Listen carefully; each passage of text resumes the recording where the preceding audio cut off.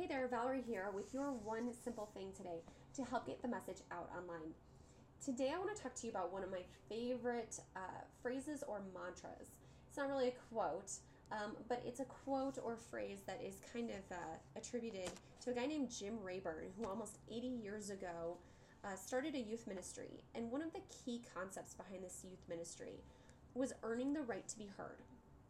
Now, I think this has great implications when it comes to sharing something that you share so passionately about in terms of just life in general and beliefs. But as this phrase wove deeper and deeper into my life, I realized that earning the right to be heard has everything to do with how we interact with marketing each day.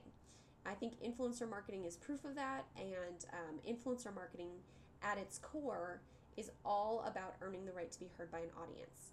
Since influencers typically start from the ground up, they have an audience they've earned from day one. It's their audience. And an earned audience is one of the most loyal types of audiences a marketer could ever want. So my question to you today is, how are you earning the right to be heard?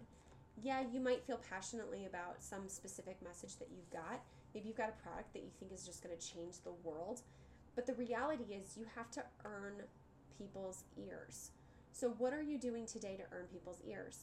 You can't just expect that people are going to convert to your message and to your call to action on the first try. Odds are you're going to have to build some trust. And so how are you today building trust with your audience so that down the road you have truly earned the right to sell or share your message with them and encourage them to take a specific call to action?